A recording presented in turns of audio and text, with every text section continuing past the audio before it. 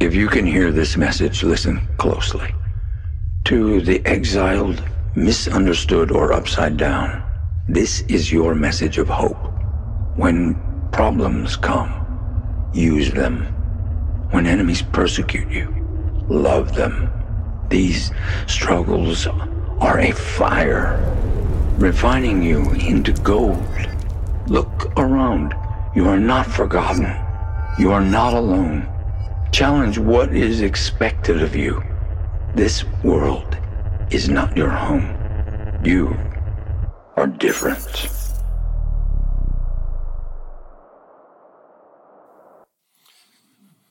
That's kind of creepy.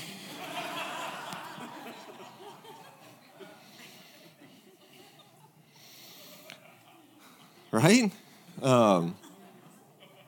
Well, we're launching into a creepy new series called Different. And, you know, it's a little bit of a shorter series, 3 weeks, so you only have to hear that 3 different times. Last week we concluded our series, I Believe in God, But.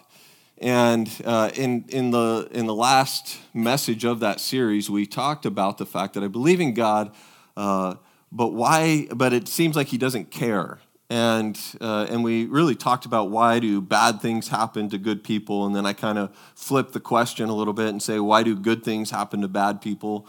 It's interesting to me that in the course of that, or since that message last Sunday on Mother's Day, I got more feedback on that message than any of my other messages. There was lots of texts, lots of emails, not necessarily negative, just saying, man, that's been me in the past, where I've always questioned why things happen in this world, and then there was some that questioned the passage of scripture that I used in 1 Peter that talks about joy coming, to keep on pressing on, and that there would be joy, and I'm going to refer to that verse today.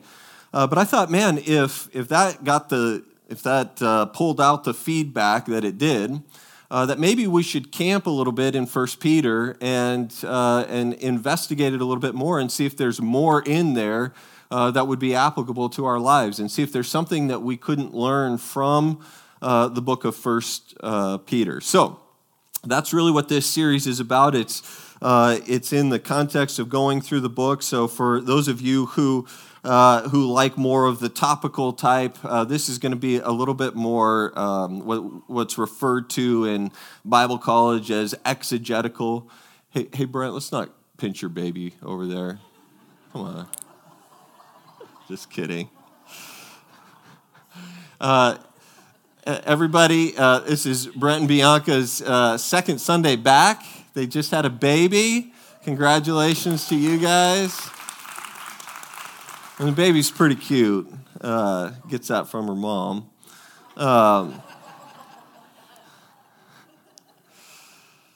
So we're in the book of 1 Peter, and I want to just give you some context of when this book was written. It's Peter's kind of a guy who gets a bad rap, but I'll just give you the author of the book of 1 Peter. Anybody know who wrote it? Peter. Peter wrote it. Spoiler alert. Most people refer to Peter as an uneducated fisherman. I think that kind of gives him a bad label. It's really the most common description that we hear is that this guy is not sharp. He didn't have any formal education. And I would just remind you, I probably don't need to remind you necessarily, but that some of the smartest people in the world don't have any formal education. I was talking to my kids about this. I'm like, don't get any ideas. You're still going to college. But there are people who aren't formally educated that are brilliant, that have brilliant minds. This guy was a businessman. He's a fisherman. He was a tremendous leader. He was passionate. He was bold. In fact, when you read his writings, he deals with some incredibly weighty and heavy theological issues. He's talking to a group of hurting Christians. And he talks about things like foreknowledge, and he talks about divine election and sanctification and obedience. He talks about the blood of Jesus. He talks about the Trinity. He talks about revelation. This guy's talking about all of these really, really intellectual, theological things. But there are two big themes that emerge that we'll see over and over again as we go through this book. And it talks about the hope that we have in Christ.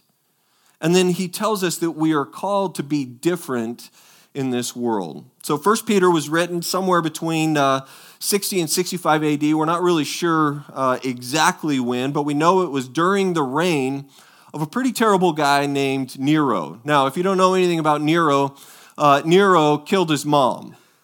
That's pretty much all you need to know about Nero. I mean, he killed his mom, he killed his first wife.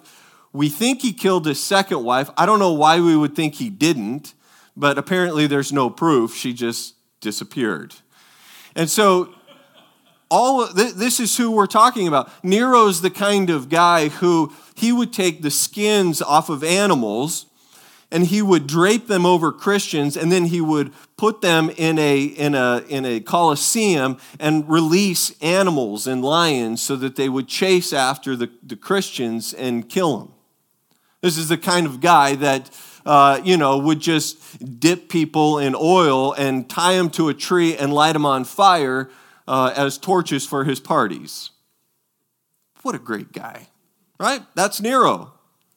And so Nero is ruling in this time that Peter is writing this book, and so he's writing to a bunch of people who are being persecuted by this guy. And it got even worse because Nero, so what we do know is that there was this fire that was burning Rome, and it went for 6 days. And so then what happened is the fire went out, and then it reignited for 3 more days, and it went out. And history would tell us that, or history suggests that it was actually Nero who started the fire because he had this insatiable lust to build. And the Senate of that time wouldn't let him build, and so he just torched the thing and said, all right, now we'll rebuild. The problem is then people started blaming him for the fire, and he then in turn turned that around and started blaming a little group of people called the Christ ones, Christians, Jesus followers. So he said that they did it to this little persecuted group, and in the midst of this, Peter writes this book and begins to explain to these persecuted, tortured, martyred people to be truly glad because there's wonderful joy ahead. It's almost as though as he's communicating this, it would appear shocking when you understand the context of it. Almost offensive that he would even have the nerve to be able to communicate such a thing. I mean, the reality is we live in a culture in a day and age when people will say, man, it's so hard to be a Christian today. And I think, well, there's probably a pretty good chance that it's been more difficult for others. Right? I mean, we're pretty fortunate. Now, I'm not saying there aren't places in this world where it is incredibly difficult to be a Christ follower, but we've got it pretty easy, comparatively speaking. And so Peter's writing to these people, and he's saying in chapter 1, verse 6, he says, so be truly glad, there is wonderful joy ahead. Even though you must endure many trials for a little while, these trials will show that your faith is genuine. And that's the passage of scripture that I used last week that got all of the text messages and the emails. So in other words, what's being said here is that God may not take these temporary trials away, but there's wonderful joy ahead. And when he's going to show these trials, what he's going to show you is that these trials have a purpose in your life. He says these trials will show that your faith is genuine. Now think about this. if there is such thing as a genuine faith, then the opposite must be true, that there is a false faith. And I wonder what that would look like. I wonder what a false faith would look like. If you're taking notes this morning, you can jot these down. I've just come up with 3 here. The first is an inherited faith, would be a false faith. That's what some of us have. This is where we go like, my mom was Methodist, my dad was Baptist, my grandparents went to church their whole life, therefore I must be a Christian. I'm not Buddhist, I'm not Muslim, I'm not Jehovah's Witness, and so therefore, I guess obviously I'm a Christian because that's what my family all was, and so I'm a Christian. It's called an inherited faith. It's not a genuine faith because it's not really yours. It's something that you inherited. The second is a shallow faith. Jesus talked about this in a story that he told in Matthew chapter 13 where and you can read it if you want, I'm not going to read the whole story, but the essence of it is he's telling this story about a farmer who goes out to sow seeds. He's planting seeds on different types of ground. And in one of the examples that he gives, he sows some of his seeds out onto what's called a hard ground. They didn't take up root very deep, and so they got swallowed up. The weeds choked it out. And Jesus says, when the worries of this life and the deceitfulness of the wealth and the love for the things of the world come along, it chokes out this little plant and it dies because the roots weren't deep enough. So, that's the reality of some of the culture that we live in, that our faith isn't deep faith, it's a shallow faith. And I struggled whether or not I was even going to mention this, but because I don't want to be a prophet of doom and gloom, but the reality is that there are some who may go to church or attend church or be a part of church. Maybe there's even some here today who in 6 months from now won't be here. I don't mean like they're going to die. I just mean like they're not going to be here. They're not going to be in church. They're not going to be reading their Bible. They're not, because there's not a deepening of their faith. It's just a shallow faith. It's a little quiet in here. I feel like maybe I'm offending somebody, so I'm just going to move along. What I'm trying to say is that because there's no deep roots in their faith, there's no spiritual power, there's no spiritual victory, and it's true, whether we like it or not, it's true that there are people who function that way. The third is conditional faith. This is a little bit of what we were talking about the last series. It's that those who would say, I believe in God, I love God as long as things go my way. Right? That's some of us. Those of us who have a false faith, who have a conditional faith, are those people who would say, listen, as long as everything goes my way, I'm good. So those of us that have a false faith, I believe that you're here for a reason. See, I don't believe in chance. I don't believe in coincidence. That for those of you who would say, you know what, now that you mention it, my faith is really rooted just in my inheritance from the past, in my family's faith, and all of those things. Or now that you mention it, you know what, I don't go deep. It is a little bit of a shallow faith, and maybe it is just a little bit conditional. I believe that you're here for a specific reason, and that's to begin to understand a genuine faith in Jesus.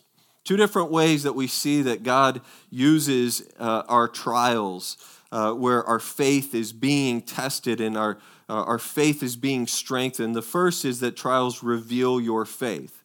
And I'm not touching on this a lot because I talked about this last week and the week prior to that, but let's just look at it again. 1 Peter 1:7, these trials will show that your faith is genuine.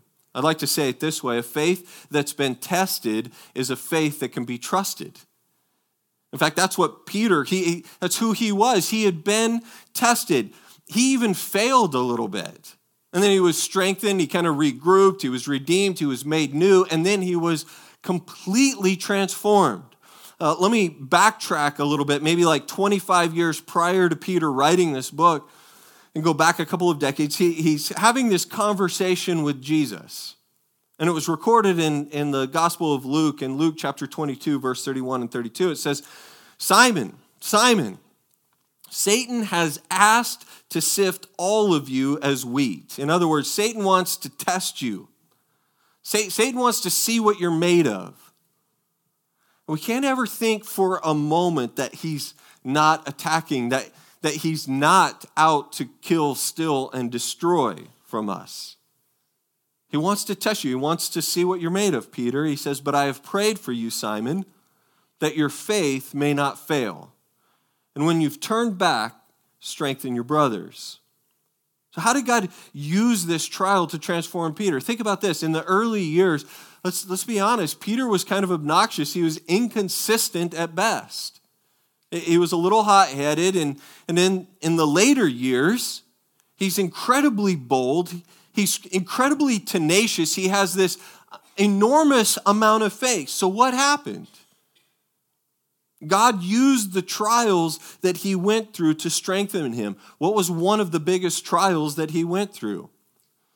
Peter was always shooting his mouth off, and he says to Jesus, Jesus, listen, all these other knuckleheads that are following you, these guys are weak. When something happens to you, they're going to deny you, but not me. John, he's kind of a pansy. I'm not going to do it. I'm not going to do it. I'm not going to deny you. I'm your guy. I got your back. I'll never leave you. I'll never forsake you. And then what happened? A little schoolgirl comes up to him, big, scary schoolgirl, and says to him, hey, don't you follow Jesus? And he's like, I don't know what you're talking about. That's not me. 3 different times he says to 3 different people, yeah, I don't know what you're talking about. I don't even know that guy. It's a pretty big trial. See, he sees the eyes of Jesus, his heart's ripped out. Jesus brutally dies on the cross for Peter's sins, for our sins. Stones rolled away, tomb's empty, Christ is risen. In John chapter 21, you see this meaningful encounter between the risen Christ and Peter. And Jesus says to him, do you love me? Yeah, of course. But he says again, do you love me? And he gives him an assignment. He says, then feed my sheep. What happens shortly after that? Shortly after that, Peter is now the guest speaker at Pentecost, and he preaches to a crowd, and 3,000 people get saved. What happened? What was the difference? God used the trials to strengthen his faith, to change him to who he was becoming. So trials can reveal and strengthen our faith. It's why James, the brother of Jesus, even said this in James chapter 1, verse 2. He said, consider it pure joy, my brothers and sisters, that whenever you face trials of any kind, if you're in a trial, you count it all as joy because you know the testing of your faith produces perseverance. In other words, God's going to use it. So the reward will be the salvation of our souls. In John chapter 16, verse 33, Jesus says, in this world you will have trouble, but take heart, for I have overcome the world. That's the good news.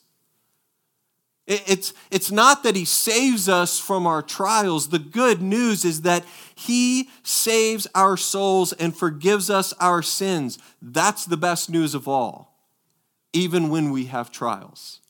Someone says, well, yeah, but Pastor Ryan, God will never give you more than you can handle. Have you ever heard that? God's never going to give you more than you can handle. That's like a tagline that we use as Christians, but it's not the right interpretation of Scripture. It's a misinterpretation of a verse that says God will never let you be tempted beyond what you can bear. And that's different. See, our faith is in a God who is not in what we see. Our faith is in who God is. And at the same time, we hurt because it's real. And at the same time, we have human fears because we're human. We have supernatural faith in the goodness of God. And what I want us to understand in this series is that we have this incredible joy that can only come from heaven. Trials strengthen our faith, but they also draw us closer to God. So I'll say this, as I said last week, before I move on to the second theme that we're going to be talking about today, that if you're here this morning and you are hurting, I believe you're here because God loves you. I would just say take a step towards him. When you draw near to him, he will draw near to you, and God loves you so much that he brought you here to help you understand that. That the trial that you're experiencing, the thing that you're going through, is not because you're bad or you did something wrong or that you just don't have enough faith, but he can actually use the trial to strengthen you. He can use it to conform you to the image of his son, Jesus. And if you trust him, you might never be the same. The second theme from this book that we're going to be talking about is that we're called to be different. In 1 Peter chapter 1, verse 1, it starts this way. It says, "This is a letter from Peter, an apostle of Jesus Christ. I'm writing to God's chosen people who are living as foreigners.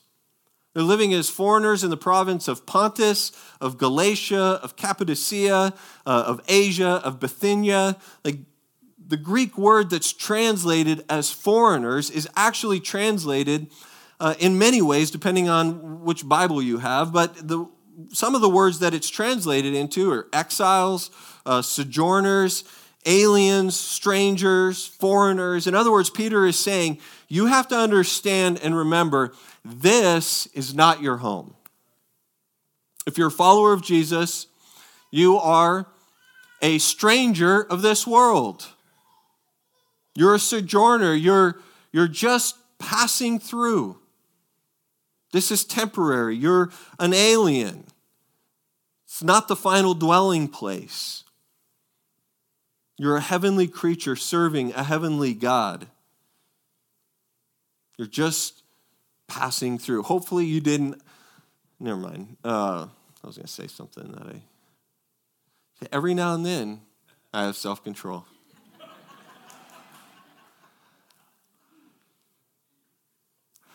For those that would say you are Christ's ones, that would say you are a follower of Christ, what does that mean to be an alien, to be a sojourner, to be a foreigner?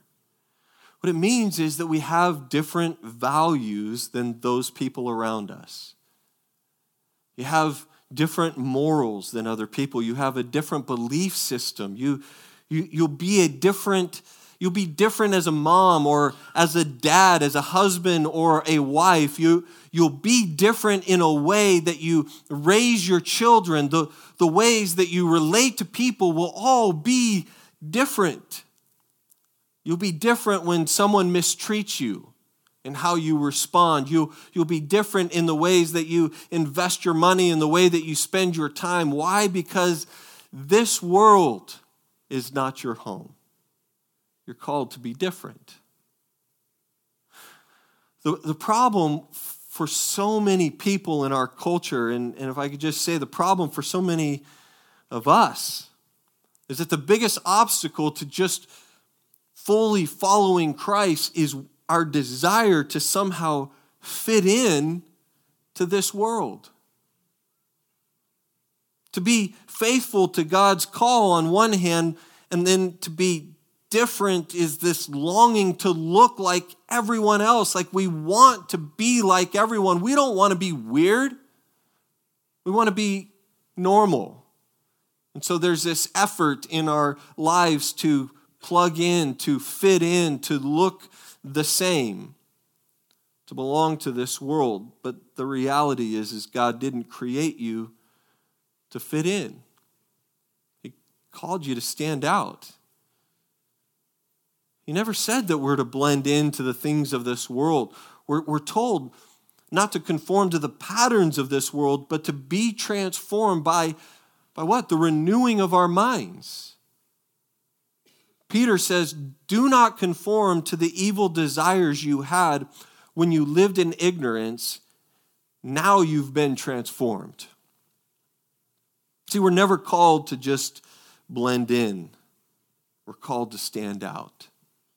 Why would we want to be normal anyways? I mean, if you think about it, what's normal? Normal is broke. Normal is bondage. Normal is fear. Normal is divorce. Normal is tension. Normal is depression. Normal is anxiety. Normal is not liking your job. Normal is fighting depression. That's what normal is. And honestly, I don't really want anything to do with normal. I want off the normal road. Because Jesus says that there is this normal road. He says there's a path that's broad and wide and many people are on it. That would be the normal road. But he says there's a different road. There's this other road that's much more narrow and the gate is much smaller. He said only a few people are on this road. For broad is the road and wide is the path that leads toward destruction, but narrow is the one that leads to life, and only a few people find it. So it's my prayer that as the pastor and one of the leaders of this church, that we would be amongst the few on that narrow road. And because of the passion of those few, that we would get to experience more and more and more that would find the path that leads to life. See, it's not the normal path on which most people travel. God is calling us to be set apart. 1 Peter chapter 1, verse 13. And if you're following along in this, I really hope that you can feel the power and the weight of these words. This is what Peter says. He says, as obedient children, do not conform to the evil desires that you had when you lived in ignorance. In other words, there's this time when you didn't know better, and quite honestly, maybe that's where some of you are right now. You're doing some things, and as a pastor, I would say, really not good decisions, but maybe you haven't learned, and so you haven't yet grown, and so you haven't been transformed by Jesus. There was a time when you weren't as accountable, right? When we weren't really all that accountable that much because we didn't know, but now we know, and now we're accountable. And he says, but just as God who has called you as what? Just as he has called you as holy, so be holy in all that you do. And it goes on to say, for it is written, be holy because I am holy. Be holy because I am holy. Be holy in all that you do. What I hope you'll notice is that what this text doesn't say, which is really what so many people want to believe, is, and this is how they live, it doesn't say, be happy in all you do because I have called you to be happy. Right? It doesn't say that, but because for so many people today, in our Western version of Christianity, we have so many people that believe that God's highest calling for them is our happiness. The problem is happiness it begins with happenings. And happenings don't always make us happy. Sometimes happenings may be unhappy. And there's something greater that is a joy that can come from a deep and abiding relationship with Christ. But above all, I hope we understand that God's highest calling is not our happiness, but it's our holiness. His highest calling is our holiness, and he's called us to be set apart. The problem with this kind of theology of happiness that we seem to live in the midst of is that God wants me happy above all else. And the problem with that is it empowers what we could call like this personal justification. In other words, it doesn't really matter if it's right or wrong. As long as I'm happy, that's what God wants for my life. Right? We think that if God wants me happy, then I'm able to do something that otherwise would be wrong or unwise. If God wants me to be happy and I'm not happy in my marriage, then by all means I can walk out the door even though I'm in covenant with my wife because I'm no longer happy. Or if I'm not happy because I don't have this thing, then I can do whatever needs to be done. I can beg, borrow, and steal in order to get that thing. I can go into astronomical debt in order to have it, because obviously God wants me to be happy. See, when we believe above all else that that's what God wants for us, suddenly discomfort and delay and risk and inconvenience couldn't possibly be God's will. And suddenly, without even knowing it, we begin to worship this false God of comfort and money and pleasure and things. God's supposed to get me what I want. God's supposed to make me happy. We have to understand that God doesn't exist to serve us. We exist to serve him. And he calls us to be set apart. He calls us to be holy. That word holy in the Greek, listen, I won't tell you what grade I got in Greek, but there are these amazing programs out there that I can look this stuff up. So I'm not lying to you when I tell you this, that the word holy actually in the Greek means to be set apart, to be different.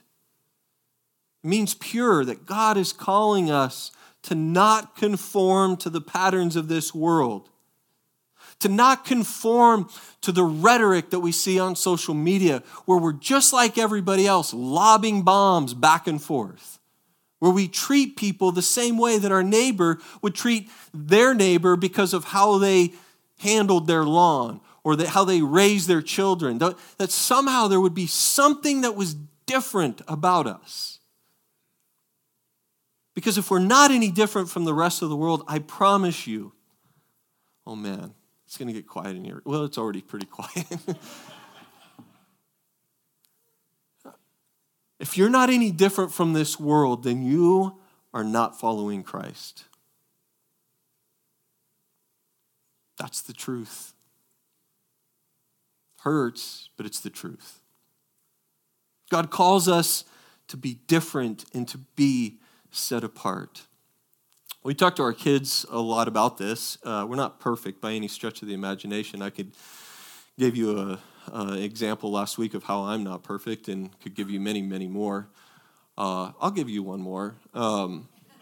Just it's important for you to understand this before I brag on this family dynamic or situation. But when we first moved into our house, you know, all the houses here in Stone Oak, they're just these ridiculously steep, tall houses.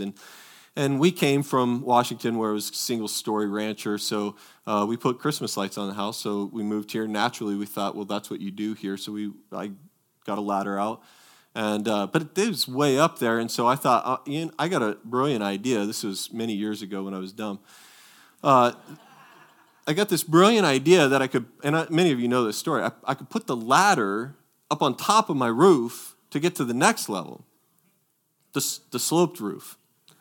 And I thought, well, the ladder's got those feet that kind of flex and it's got grip on it, so this is a good idea. So I'm climbing up the ladder, and I get about halfway up to the second story while I'm on the first story roof, and the ladder falls out from underneath me, and I'm now falling like 20 feet, and it was almost like the fear and something triggered some word that was in the back, way buried, like a word I would never use in the back of my brain. And it brought it, like the fear just brought it to the forefront.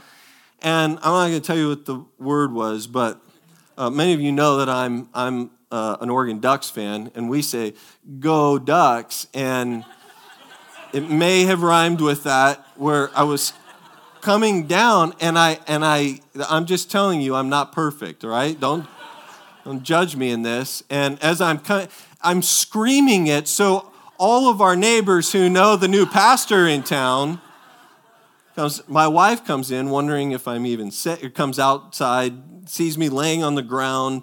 She's not concerned about how I'm feeling. She's concerned about what our neighbors now think. That's not true. She was concerned about me.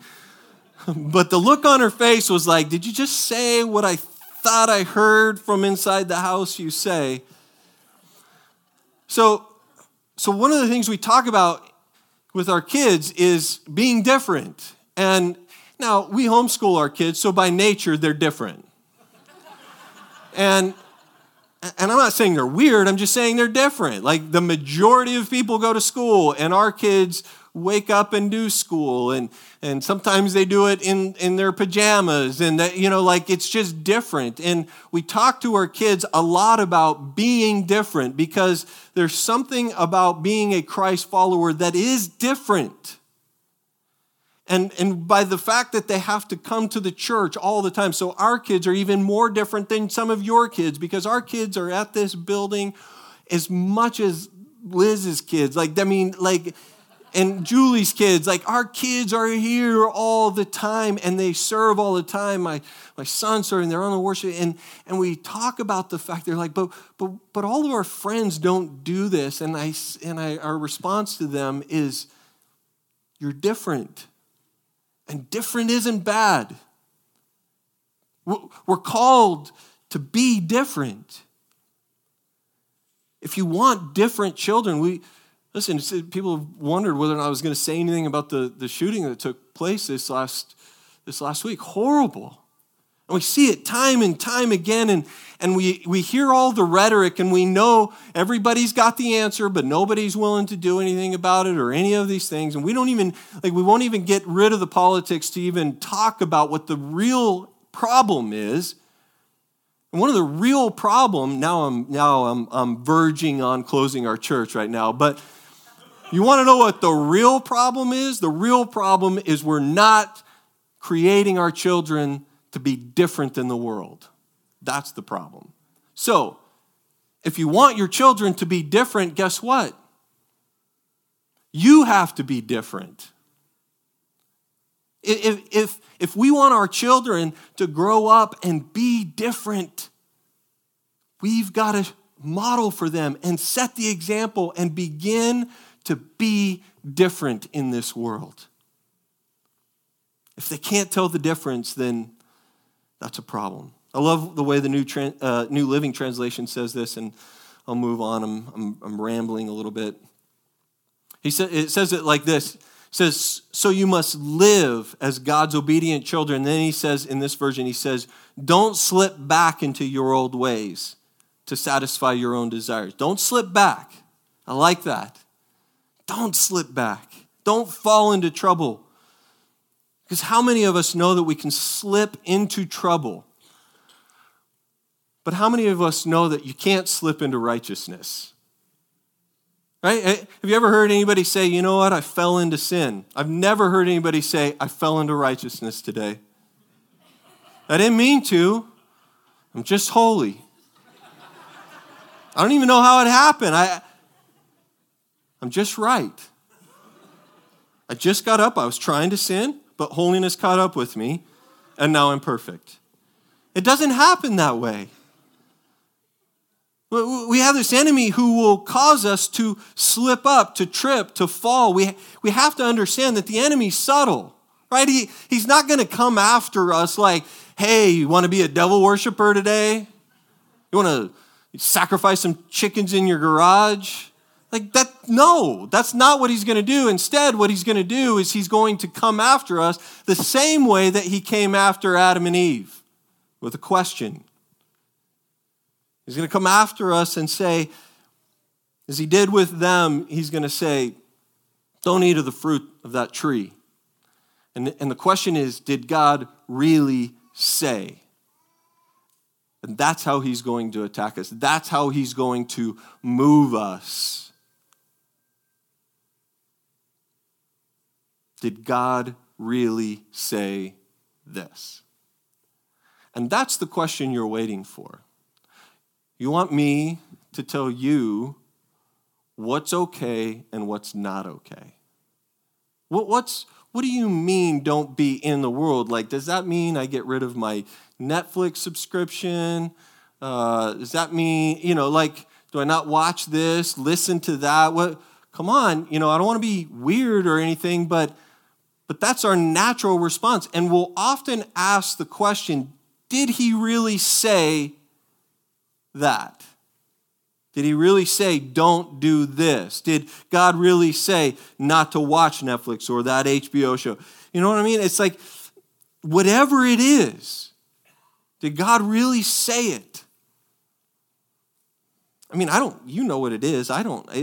Whatever it is, it doesn't bother me. Whatever it is, what makes this message challenging is I don't want us to get hung up on, I just need to stop that or I just need to do this. I want us to get hung up on the fact that God is calling us to be different from the inside out. Some would say, well, I'm a lot better than a lot of people. And I would say, well, I'm a lot better than a lot of people. I might even be better than you. But a lot of people are not the standard. God calls us as Jesus followers to be different. In fact, I want to ask you just a few questions. You can write these down if you want. What are the 3 areas I struggle most trying to fit in? What is a time I put my happiness above God's call for holiness?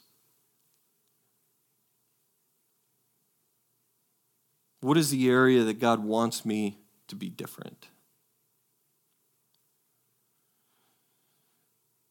In verse 18 through 21, Peter goes on to say this. He says to those hurting Christians who were being persecuted, killed, tortured, he says, you need to remember, for you know, it was not with perishable things such as silver or gold that you were redeemed from this empty way of life handed down from your ancestors. It wasn't with these things that you were set free from the longing for more, he says, but it was with the precious blood of Christ, a lamb without blemish or defect. It was the sinless Son of God who set you free. It was Jesus that pointed you toward life. It was the risen Son who forgave your sins and made you new. He was chosen before the creation of this world, but was revealed in the last days for your sake, through him who believe in God, you who believe in God.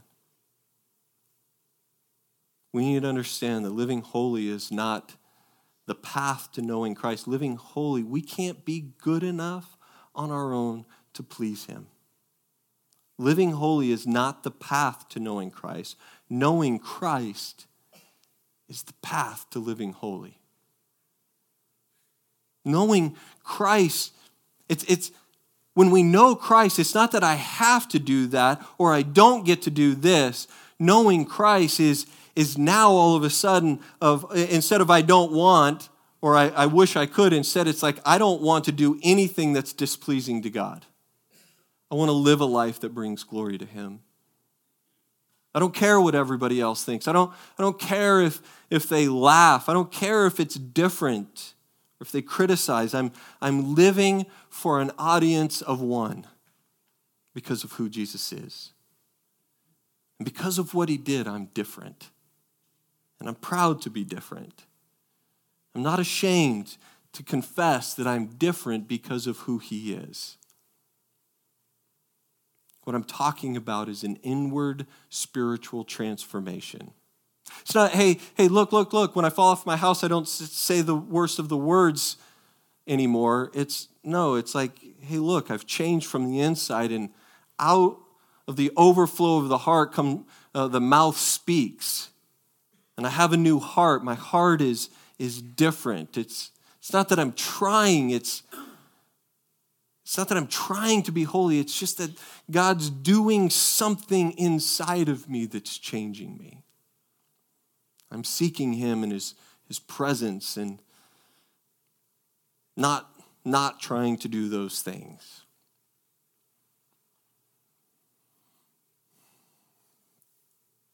It's my prayer that the Spirit of God would do in me and do in us what I cannot do And that's show us an area where we need to be different, where we need to surrender it and see change and transformation take place in our life, where we would be changed from the inside toward the out. Let's pray.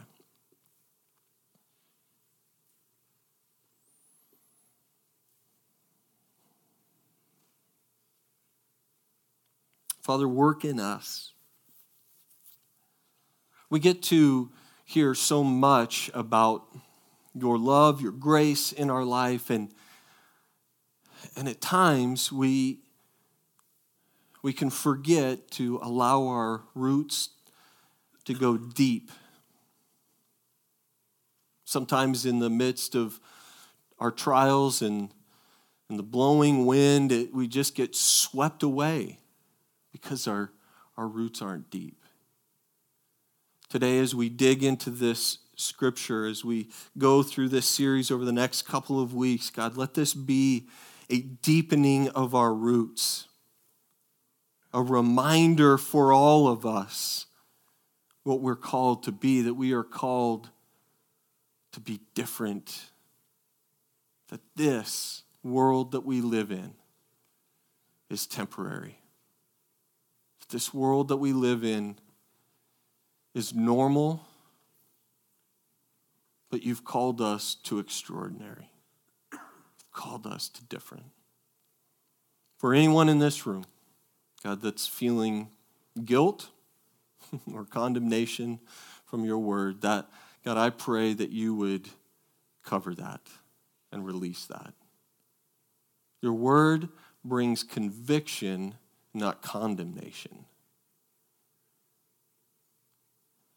God, what we do is we surrender to you today and trust you in the transforming work of your Holy Spirit in our life. In Jesus' name, amen. Amen. I'm going to ask the ushers to come. And we're going to close our time out with giving and the receiving of our tithes and offerings today. Ushers, make your way this way. I'll pray for that, and then we're going to close our time out with one last song. Father, we thank you for the privilege it is to give. And we give not out of guilt or condemnation or shame or any of those things. None of that is from your heart. We give with what your word talks about, a joyful heart, a giving heart, because we recognize that everything that we have in this world, in this temporary world that we live in, is from you. It's all a blessing from you. And so this is an opportunity for us to offer up our livelihood, as they did in antiquity, as a sacrifice of our praise to you today. In Jesus' name, amen.